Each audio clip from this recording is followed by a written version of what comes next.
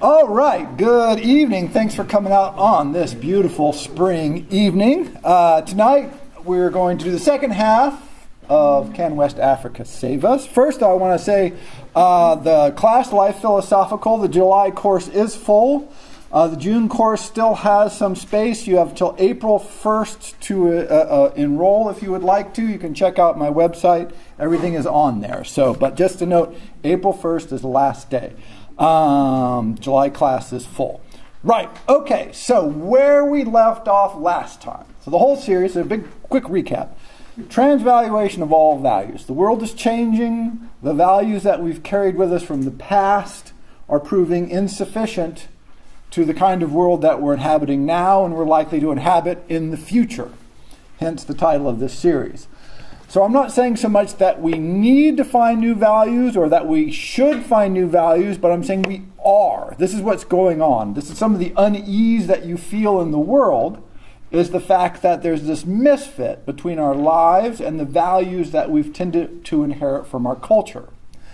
A big part of that, of course, is the technological transformation, social transformation, etc., etc. Here's the key, though. West Africa. As I mentioned last time, the key here is that because of the strangeness of the history of the founding of the United States, North America, the United States, there was the slave trade that brought a culturally coherent group from a specific geographical location and transplanted them to the United States. That group is 1/5 of the founding population of our country. As I mentioned, a famous book, Albion Seed, talks about the other 4/5. There were 4 groups from England, very distinct, and where they settled and the pattern they settled has had a huge influence on how we understand the world, our values, our cultural practices and beliefs. The author, and generally culturally, we tend to forget the other 5th.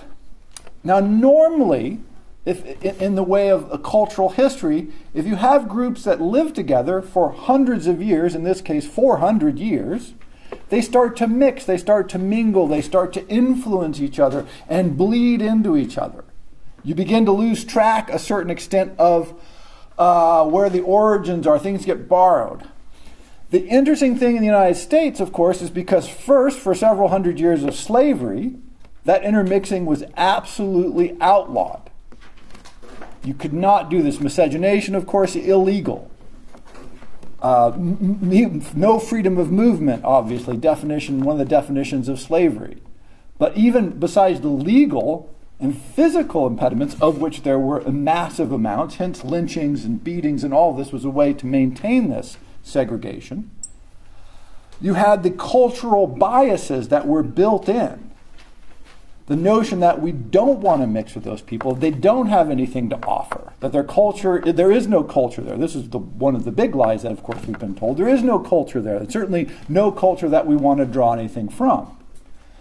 And so, bizarrely, for a history of peoples living together for 400 years, 4 of these cultures, the original culture, sort of blended and mixed, and the Germans came over later, and the Irish came over later, and the big melting pot, quote unquote, is established.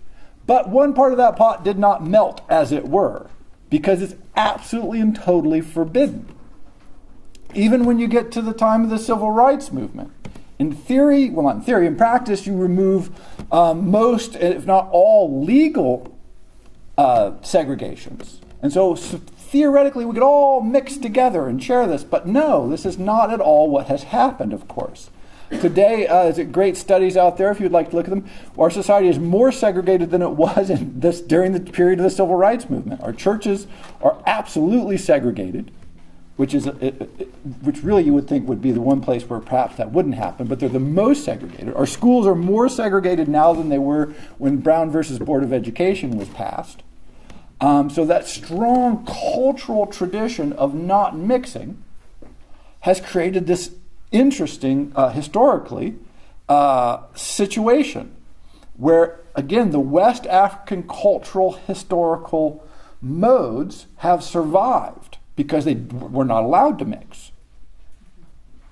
And so you've had this sort of parallel development where one culture, moderately, not totally isolated, of course, which we'll talk about, but strongly isolated against all kinds of prejudice, legals, and otherwise barriers, has developed from a shared root alongside this other larger cultural history that comes from the European tradition via primarily England, but again, later Germany and Ireland and so on. And so we have this tension, and much of the greatness of American history has grown from that tension. James Baldwin, whose picture is here on the flyer, right? One of America's great writers generally, perhaps the greatest essayist America has ever produced, but certainly one of the greatest essayists America has ever produced, is specifically, this is his medium, that tension. Faulkner, right? And another great writer. That his medium is that tension. And so much of what we take for as American is in fact this weird interface where this one cultural tradition coming from West Africa has tried problematically, violently, successfully intermixed with this other cultural tradition, if you were just sort of the European cultural tradition for to generalize. And so, again, can West Africa save us? Is the idea is there something in this cultural tradition that has developed parallel to the European cultural tradition that might help us as we search for new values, as we begin to relook at the world and go, wow, what we've learned, what we've inherited may not work that well as we go forward. And of course, my suggestion is, this might be a very profitable place to look. There is a lot of value there.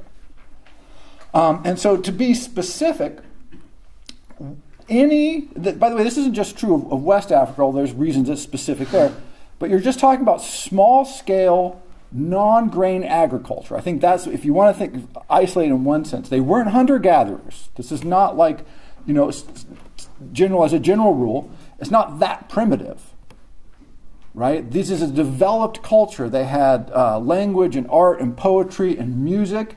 They had fairly largish communities, but not necessarily large cities. And part of this, of course, is simply a product of the African communities that lived both north and east of the West African communities were more organized and more hierarchical. Therefore, they're the ones that went in and took the slaves, right? So the less organized, the less centralized you were, the more likely you would be predated on to produce the slave. So slave trade was this sort of trading up in the hierarchical scale. And so the slaves were captured from sort of the most vulnerable group, if that makes sense. So they're transplanted to the United States. Again, in normal circumstances, if you can say that, generally in history, when you take a group from one place and transplant to the other, they start to mix. They start to intermarry, you get miscegenation.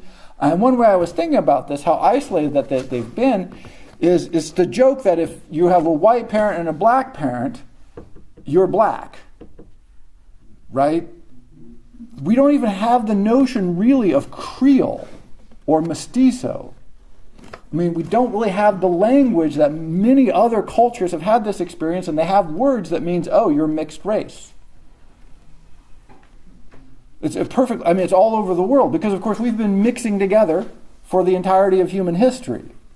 And so many cultures have all these gradations and words for various kinds of mixed race, mixed heredity, sometimes with no ill intention, sometimes with sort of racist overtones or very directly racist. But at least they have this concept, that you've mixed. It's a little bit from the Spanish areas, former Spanish colonial areas. We have a little bit of that because they have a very strong sense of that. But in America, our tradition is, if any mix at all, you are culturally, racially the other. You are African American. And so even when we're literally mixing, which is of course almost all African Americans, we don't count it that way. We say, oh no. And so what this did is create a very strong impulse to cultural homogeneity and continuity. over 400 years that really has otherwise it just should not exist. It should not have happened that way. But it did, and it has. And so there is this strong cultural frisson between, if you want to call the dominant culture, the European culture, and the West African culture. And so it just has the features, again, that are common not just to West Africa, but to most small-scale agricultural societies. One is that they were not a literate culture when they were conquered. Most of these slaves were taken from cultures that were not literate. Of course, they had language and poetry and stories and tales and song, but they didn't write anything down. What this means is, 400 years later, even though, of course, people are literate now, the culture still maintains a very strong emphasis on orality, speaking clearly. This is not a small issue, by the way. Just to give you a sense of where this goes, I've got my first quote is here from the Phaedrus from Plato. Socrates did not think you should write things down. Socrates was anti-literacy. We never think of this because it seems so crazy.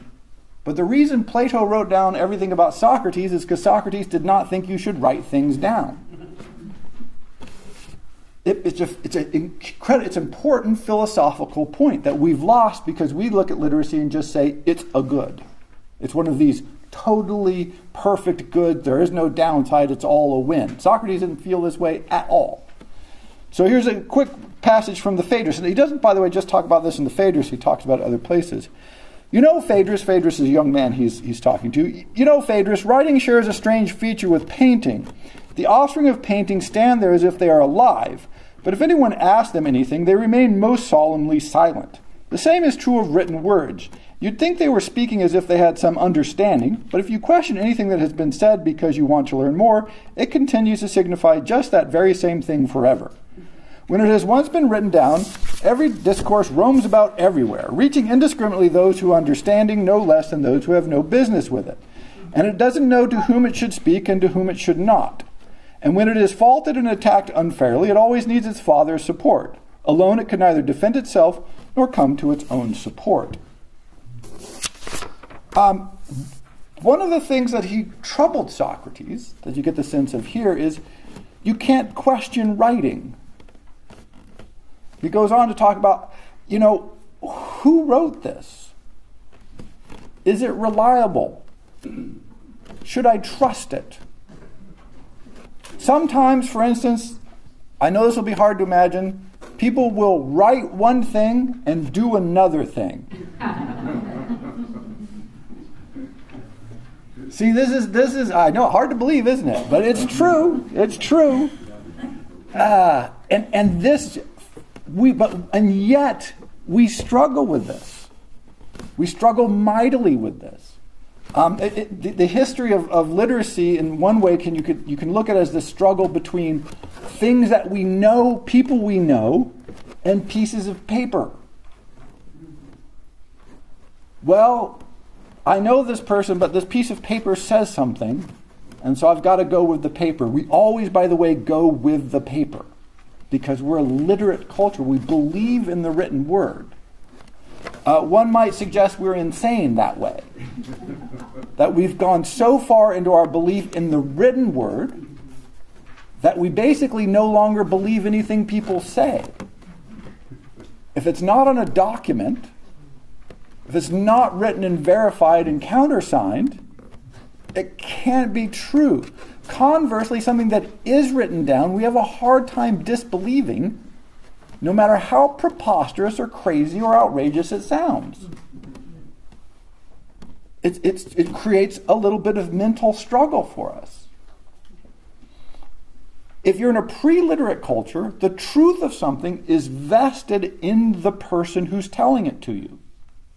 That's where the truth comes from. Your experience and your experience of them. If they seem reliable and believable, and you probably know them, and have probably known them their entire life, and they say, the river is dry, there is no water, you probably go, woo, that's pretty bad. Great. I believe you. If somebody else came, who you did not know, and said, the river is dry and there is no water, you'd probably go, I think I'll go look at the river. Because I don't know this person. Why would I believe anything? Oh, they've got it written on a piece of paper. Why the hell does that help? Why does this make any difference? But it does. How many times have you said, oh, please put that in writing. Oh, please repeat that in an email. Oh, please put that in a document and sign it. You can't just say it. That's not enough. Because we have to have a record. If it's on a piece of paper, it's real. If it's not, it's not. We know that, right? It's not confusing. We know this. But we've lost track of just what Socrates says. How do you question this? Who stands up for it? How do I know the person who wrote it was trying to say this? How do I interrogate them? I can't. And so right there at its core, it questions one of our fundamental beliefs. By the way, this is why it is not all that surprising that African American cultures continuously throws up great orators and great stand-up comedians. Because it's a culture that puts a very high emphasis on orality, as all pre-literate cultures do. So obviously not pre-literate anymore, hence all the great African American writers, but still has that extra emphasis. That talking, joking, face-to-face really matters. Second thing is, and we'll get more of this in the next one, is the notion that it is interpersonal. We're so used to large-scale abstract societies that we've almost lost track of the physical, interpersonal, and the real as far as creating values. So let's look at our second quote here. So this is from Sartre. By the way, I'm basically going Socrates, existentialism, the entire logical positivist Vienna school, and then post-structuralism, pitted against the West African cultural tradition. It undermines or invalidates so much of our philosophical tradition, it's ridiculous. It really just brings it all into question in, I think, a beautiful and powerful and helpful, often, way. So, Sartre, existentialism. What is meant here by saying that existence precedes essence? This is one of the core elements of existentialism. It means, first of all, man exists, turns up, appears on the scene, and only afterwards define himself. If man, as the existentialist conceives him, is indefinable, it is because at first he is nothing. Only afterwards will he be something, and he himself will have made what he will be. Now, in some ways, this is great and liberating, as Sartre meant it to be. On the other side, it's not. So what happened here is there used to be a meaning for existence, and that meaning came from God. And as Nietzsche rightly predicted, once you kill God, what you do is you create this space where God used to be that everybody tries to shove something. If not, you end up with existentialism. What Sartre says is, well, man doesn't have a purpose if he doesn't have God. Therefore, he's born with no direction and no purpose, and he has to create it for himself. Because there is no God, you have no purpose, you have to create it for yourself. This is the existential problem. He saw it as a problem, by the way. Now, this is only a problem if you've had the sort of God that Nietzsche wanted to kill. Another way to think of that is life is its own justification. There is no problem. There is no existential problem if you think life is great. There you go. Why is life good? What's the meaning of life? Life. And life is great. It's not confusing in any way to cultures all over the world. They don't understand this. And if you ask them what's great about kids, they're kids. Why do you want to have kids? Life. Kids, life. Yay. Why? Because life is good. Life is a joy. Life is a pleasure. Life is, the end of life is life. You're not born without purpose. You are the purpose of life because you're life. For existentialism, this just cuts the whole thing out. Right? They never had a God space that they had to try and fill because it was just filled with life. This is very much the animist tradition, which we'll move on to next. But this notion that, look, you don't need a justification for life. It makes no sense in this tradition, in the West African tradition. What are you talking about? What is the purpose or meaning of life? Life is the meaning of life. I mean, look, people are alive. What? Well, think in this abstract team. See, remember I mentioned last time, low abstraction. What are you talking about, this abstract sense? No, life, look, don't you like being alive? Don't you like the sun and drink water and run? Get married, have kids. Isn't that great? So what's your problem? Again, one more time, because I'm not getting it at all. Right? So this notion of existing without purpose comes from this notion that, we used to have a purpose and it came from God. We got rid of God, now we have no purpose. The great thing about the West African tradition is it predates that. It's a cultural tradition that never got monotheism. If you had monotheism, you were the Arabic slave traders. You were selling the people who didn't get monotheism. But that was almost a selection criteria. So this tradition doesn't have that great abstraction of the monotheistic God over everything that then gets killed, leaving a big void in your culture. They didn't have that, so they don't feel the void. So they're like, what the hell are you talking about? The existential question just ceases to exist, which is a pretty big hole in 20th century Western philosophy.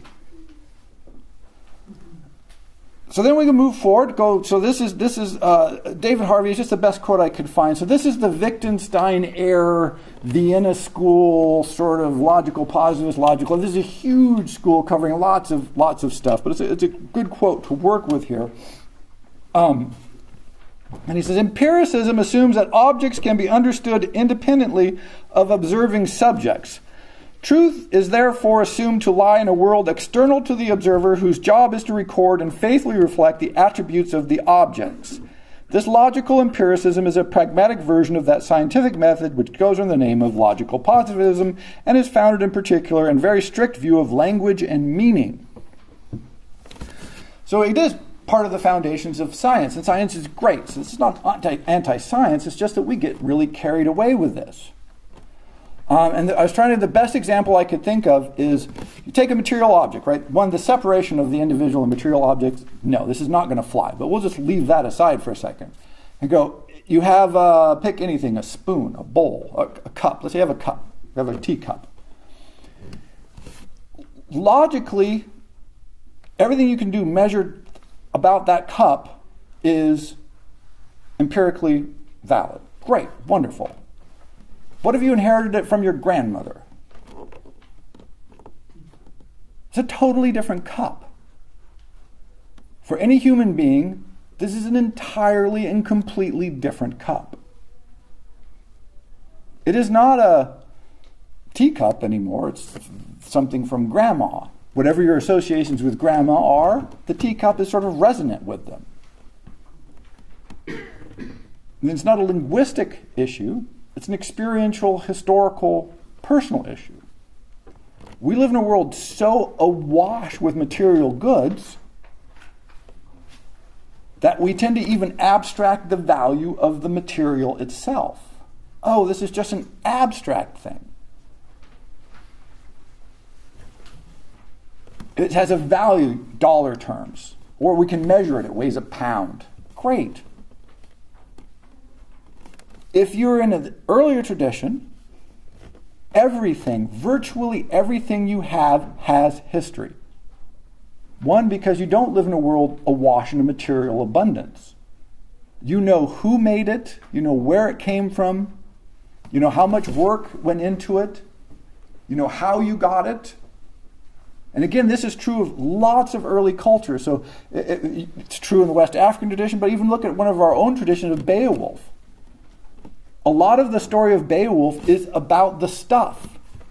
Oh, they took that sword from that person back on that day, and that transfers honor to this person and pisses that person off. The value of the sword is not that it's a sword. They had plenty of swords. It's that sort. It has a narrative. It has a story. It has meaning. Personal, familial, lineal, local. And that imbues things with non-empirical. Different people have totally different experiences of the same object. My teacup is not your teacup if I got mine from my grandmother. And you got yours from your grandmother. Even if they're identical teacups, it'd be, oh, that's hilarious, we got the same teacups.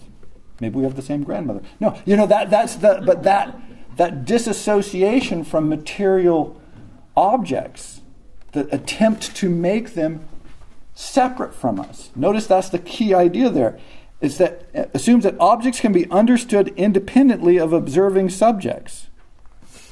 The cultural traditions of pre-literate, low abstraction, low material value culture says no. Objects always carry with them subject-specific meaning. And once you lose the subject-specific meaning, you've essentially destroyed the object. It loses all of its value. So this is, again, to give another example of this, is the controversy about like Stradivarius violins. Should they be played or not? Or should they be locked up in museums? So this is a totally different meaning to something, oh, there's a Stradivarius violin in a museum, versus, oh, they're actually playing it for musical purposes. It's a completely different object. And there's, if you don't think so, you've lost your mind. A violin that is played is different than a violin that is locked in a museum case. But no, it has to be independent of the subject. So this is about a third of Western philosophical cultural tradition from the last 200 years out the window. Because that direct interface with material objects refutes the fundamental premise of this. In fact, it suggests where science has gone wrong very strongly, which we'll talk about. And then next, just for fun, I thought I'd throw in a bit of Derrida here. He's always fun to try and find a quote from Derrida, because good Lord, it's hard to pin him down, which is his whole purpose, is not to be pinned down. So this moment was that in which, look at that phrasing, this moment was that in which, this moment was that in which language invaded the universal problematic, that in which the absence of a center or origin, everything became discourse provided. We can agree on this word. That is to say, when everything became a system where the central signified, the original transcendental signified, is never absolutely present outside a system of differences.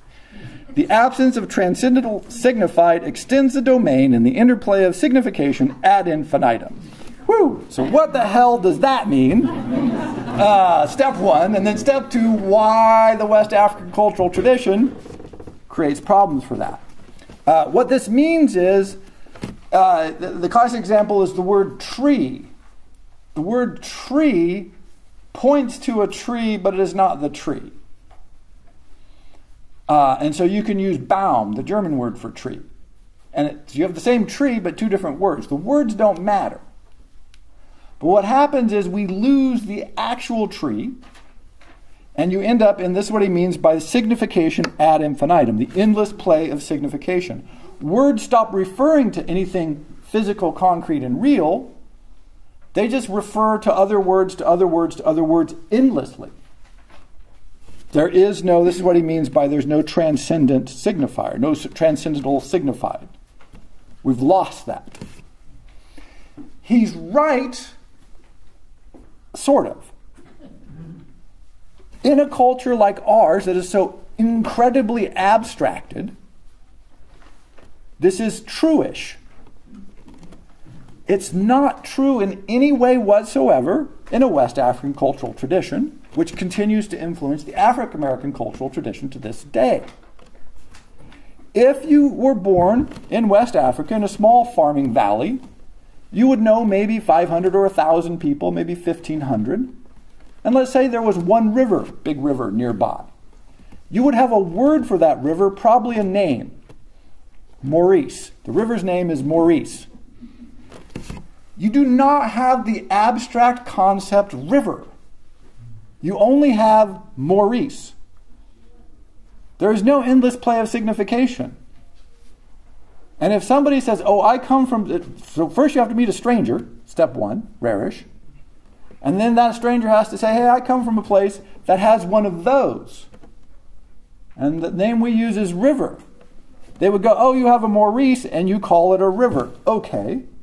There's more than one Maurice in the world. This is an incredibly low level of abstraction.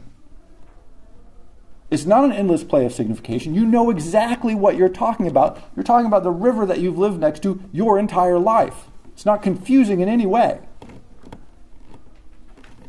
It's only when you move back and think, oh, we need a name for everything in the world that is river-like, that you begin to get confused.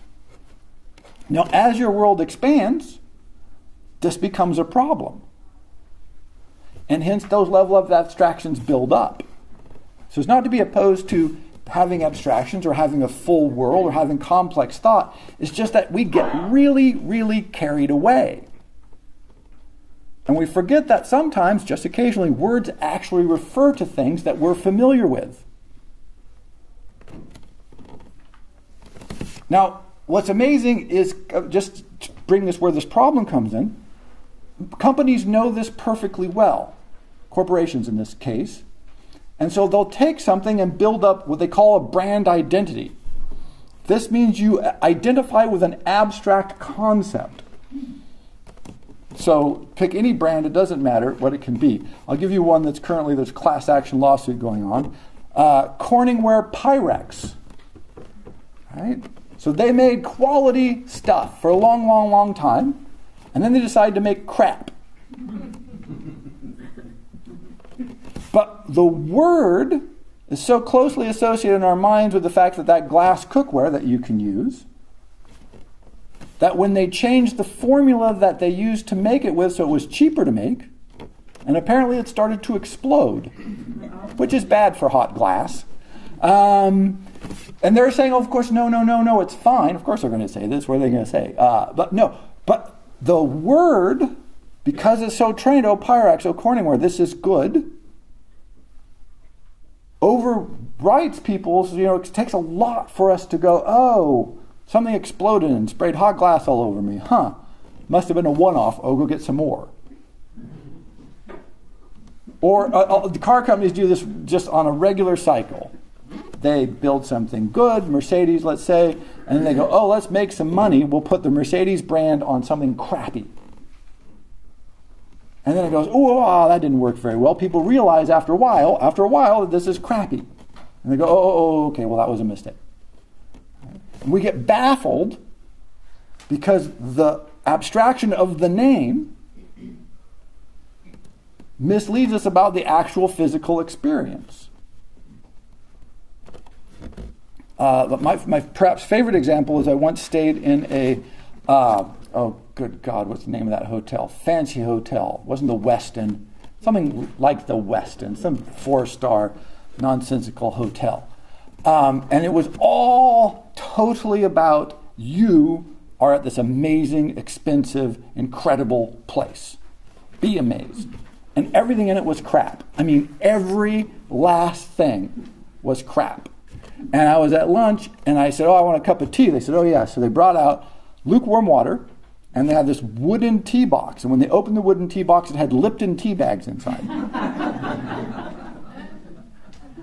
Right? And that was the entirety of the experience was this notion of, oh, you are going to think it's great because we're going to keep telling you it's great, and we're going to use things like wooden tea boxes to tell you it's great, while at the same time totally ripping you off. It was an extraordinary experience, but it was this level. We've just got lost in these abstractions. Another example, because I like education, because that's my field, every college will tell you they're excellent. Every school is providing an excellent education for everybody. We're all excellent all the time, under all circumstances. Of course, this is impossible. On average, we have to be average. That's the nature of average.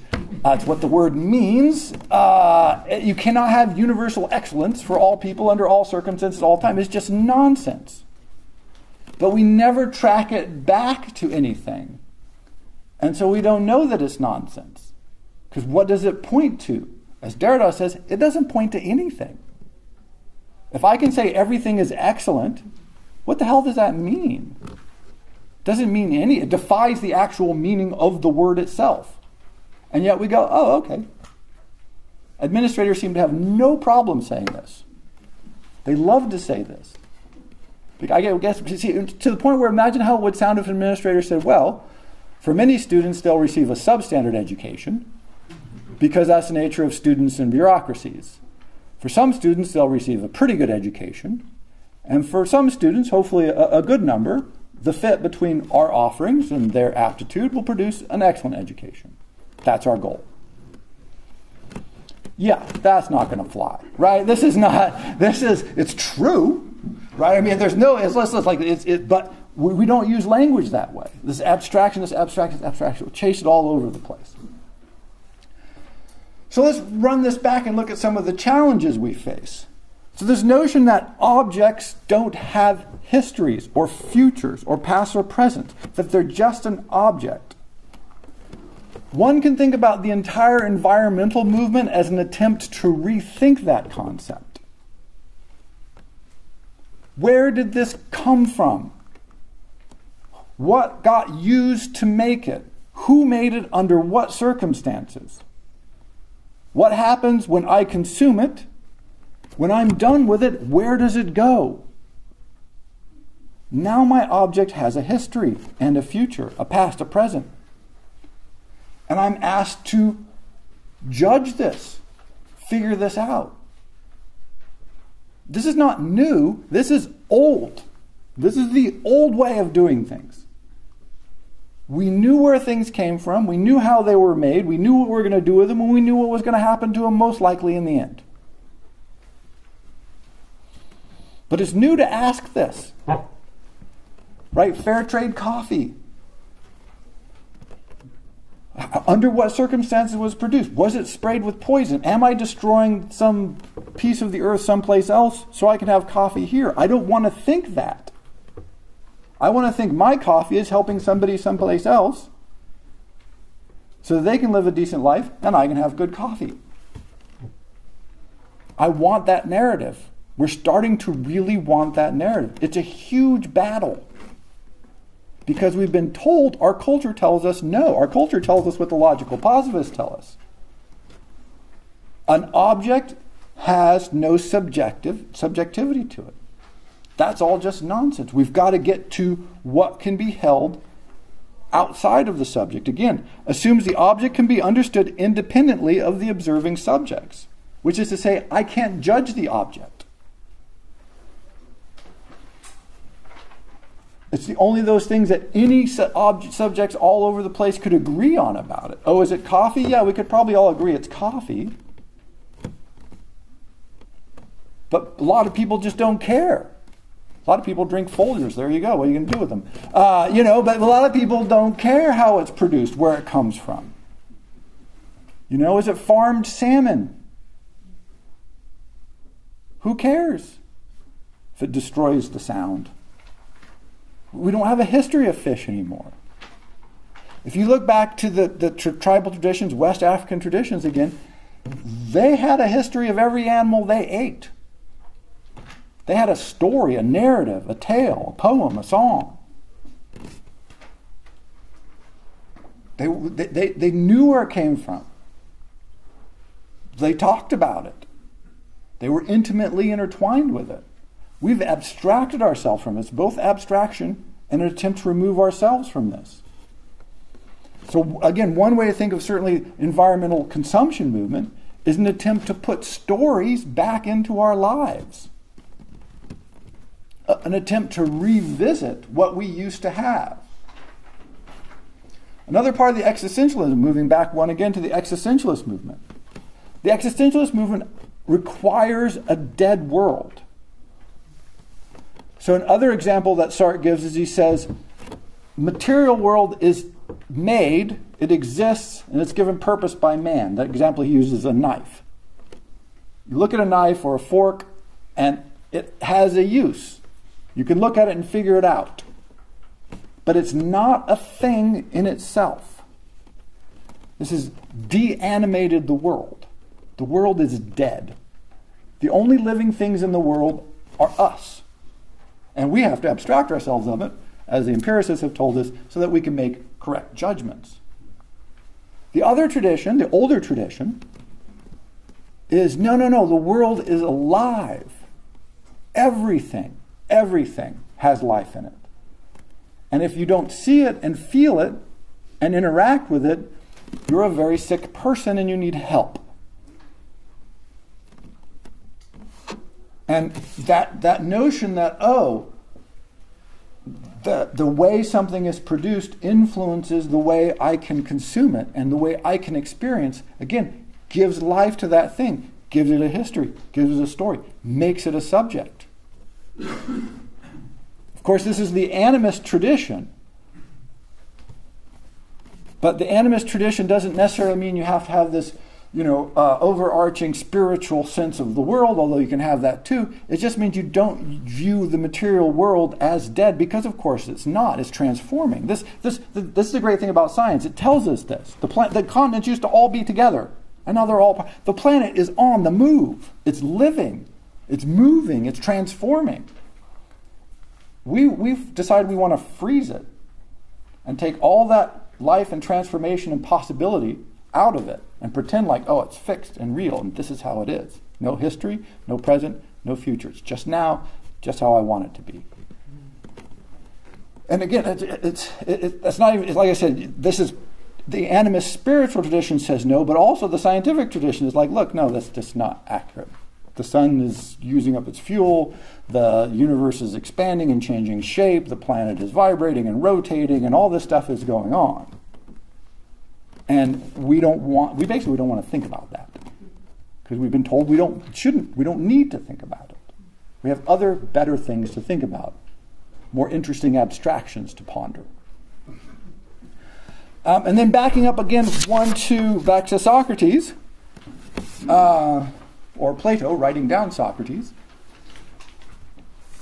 Alcibiades. Everything comes back to the Symposium, by the way. I hate to say it. If you study philosophy, it all comes back to the Symposium. Alcibiades in the Symposium shows up. And Alcibiades is famously the great bon vivant. Wealthy, handsome, intelligent, powerful, noble family, of course, all the money, all that. And Socrates drives him mad. He says, the only person that makes me feel like I'm not living right is you, Socrates. And it always goes back to the interpersonal. And again, if you look at the African American tradition, on average, of course, this is this parallel. They tend to be more interpersonal, more strongly local, more regional.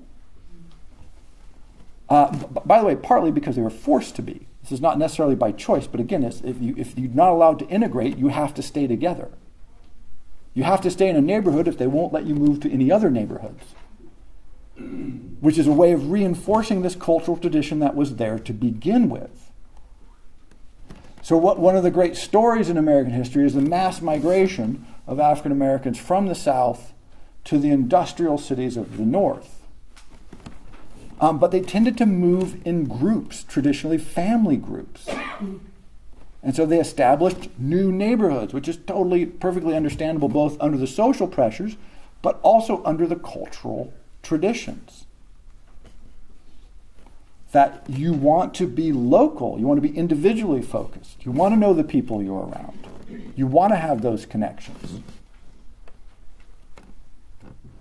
And so Alcibiades looks at Socrates and says, with random people, I'm great. With you, I know you and you know me. I'm not so good. And that vexes me. That vexes me. And I think this is what vexes us. People say, what's wrong with living in a small town? Well, everybody knows you. This is the lament of Alcibiades. Socrates knows me. I don't want people to know me. I want to be someplace where I can be anonymous. I would argue this is a disease. This is a poison. And with the decline in life expectancy in the United States, I would say you can literally say this is killing people. We've been told it's better to be someplace where people can't judge me, look down on me, tell me I'm bad. On one hand, that makes perfect sense. On the other hand, it's the recipe for psychological and emotional and personal isolation on an unbelievable scale. We don't have to work out our problems, we just move. Freedom, great. We may be pushing it a little too far. This is the issue. It's not that freedom of movement is not a great thing, it's that you shouldn't just pursue it because you have freedom of movement. The classic is, it's not just your car, it's your freedom.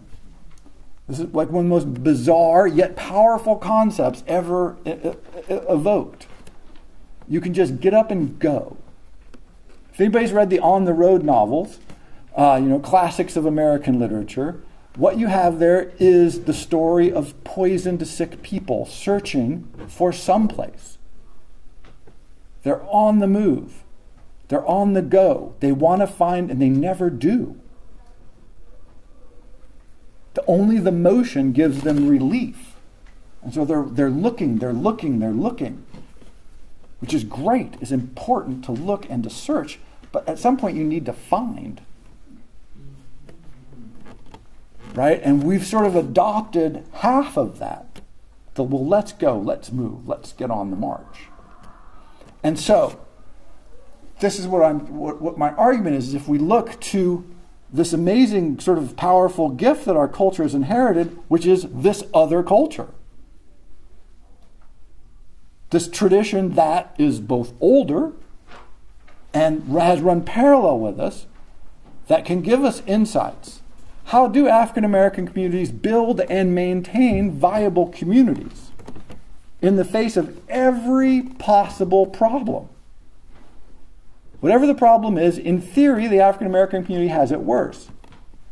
And yet, famously, the neighborhoods are good. People like to live in the neighborhoods. They are loath to move out of the neighborhoods. Richard White, James Baldwin, they write about this. Moved out of Harlem. To what? To nothing. Want to go back to Harlem.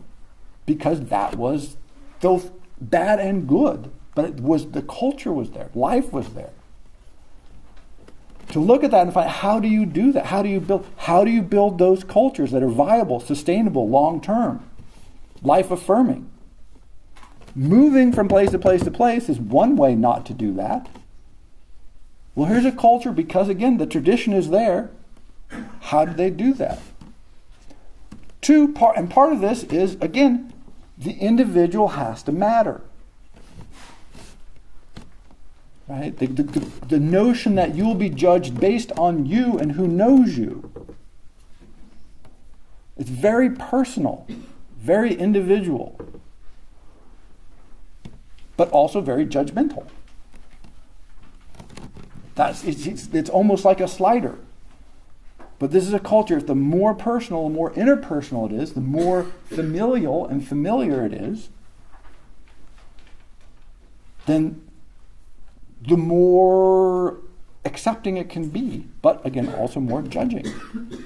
There's a huge sort of gathering in the South every year. They call it, not that's one of them, but it's like a big radio music R&B producer, radio hosts, and they call it a family reunion. This is thousands of people. This is not a few. Basically, the entire R&B community goes.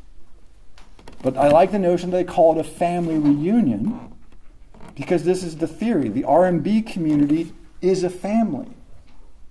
It's built between interpersonal connections. But notice it's not a genetic family. It's not a family of birth. It's a family of choice and of achievement. And so it's this interesting model of saying it's not your literal family, but we're still maintaining this notion of family. And you see this in all kinds of institutions that come from the African American community. If you look at the history of jazz music, these bands often function as these extended families. They weren't just musicians, they were taking care of each other. The same people switched to other bands, they married each other, they promoted people's different careers at different times. And so they had this sense of, they call it the jazz community for the longest time. A community built through personal relationship and excellence and self-judgment and mutual affection that was sustainable and productive and inspirational, obviously. That wasn't built just on the sense of, oh, I have to be an individual on my own. I have to be me. I have to be free.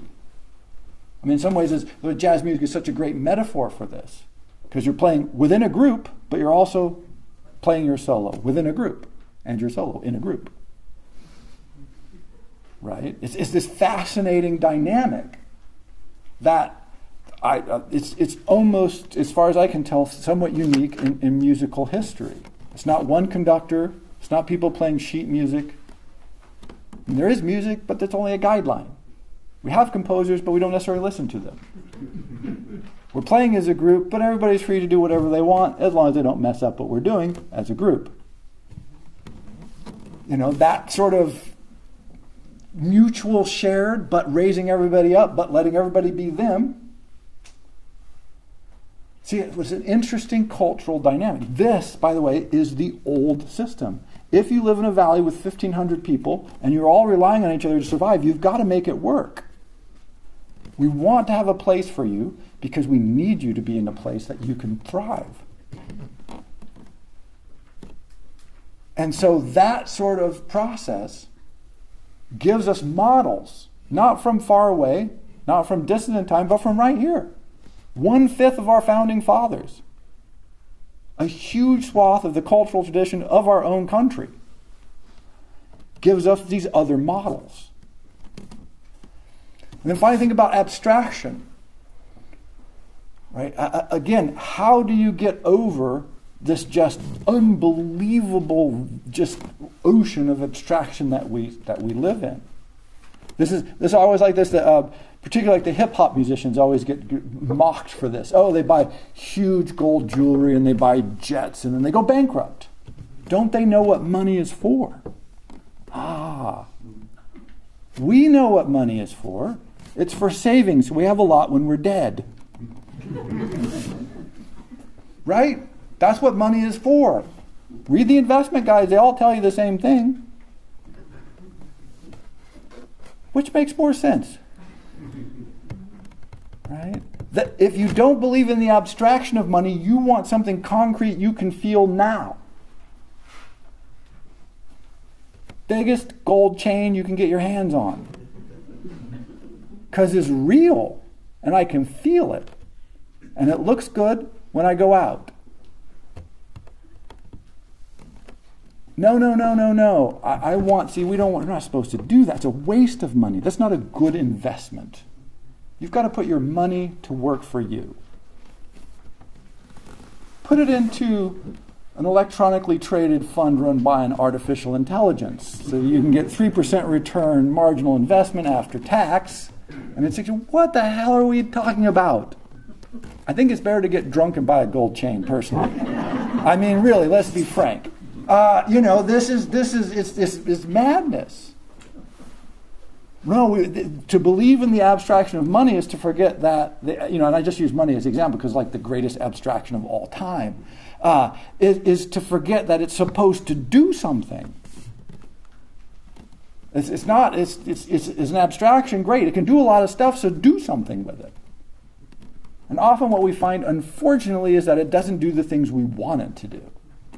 For instance, make us happy, fill us with joy, remove our fears, assuage us in the long watches of the night. No, it doesn't work like that. Music probably work a lot better.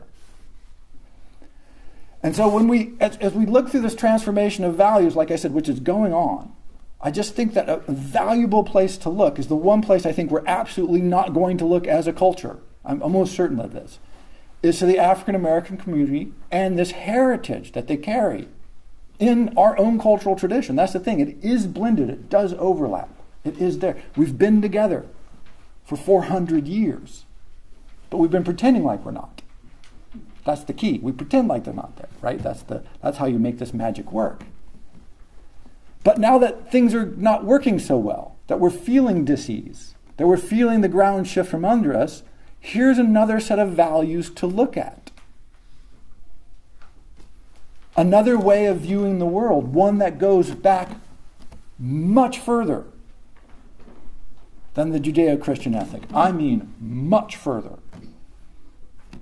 And the magic of it is, through the just bizarre patterns of history, is it's been transported and brought to us here, now. This is almost unbelievable. It's like a science fiction novel. Our past, our lost past, our lost heritage, we're all from Africa. By the way, this is not a race thing. Good Lord, are we wrong about race? It's not a race thing, it's a cultural thing. It's our lost genetic and cultural heritage from 10,000 years ago, at the dawn of agriculture. Many of those influences have been transported and kept alive here through the vagaries of history and slavery, segregation. And we have the opportunity to, at the very least, look at that and go, wow, what is there of value that we can incorporate as we move forward? And I would argue, because we're facing this big challenge to our values, a lot, I mean a lot. And when you start looking at this, you find people like James Baldwin, who care. I mean, the list is infinite. I mean, there's so much that's there already, just waiting. But we tend not to think about it that way. We don't think that Miles Davis is as great as Beethoven because I can never figure out why. He's as great as Beethoven. Let's just face it. He's as great as Mozart. He's just that great. There should be statues to him. The house he was born in should be a national historical monument. Presidents should go there to speak once a year.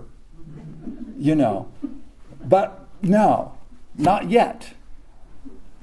Right? Not yet. But maybe, as we go through this value transformation, we will eventually go, right, here's a place where we can really look to the African American community and the West African cultural tradition to come with a new synthesis that helps us in the future.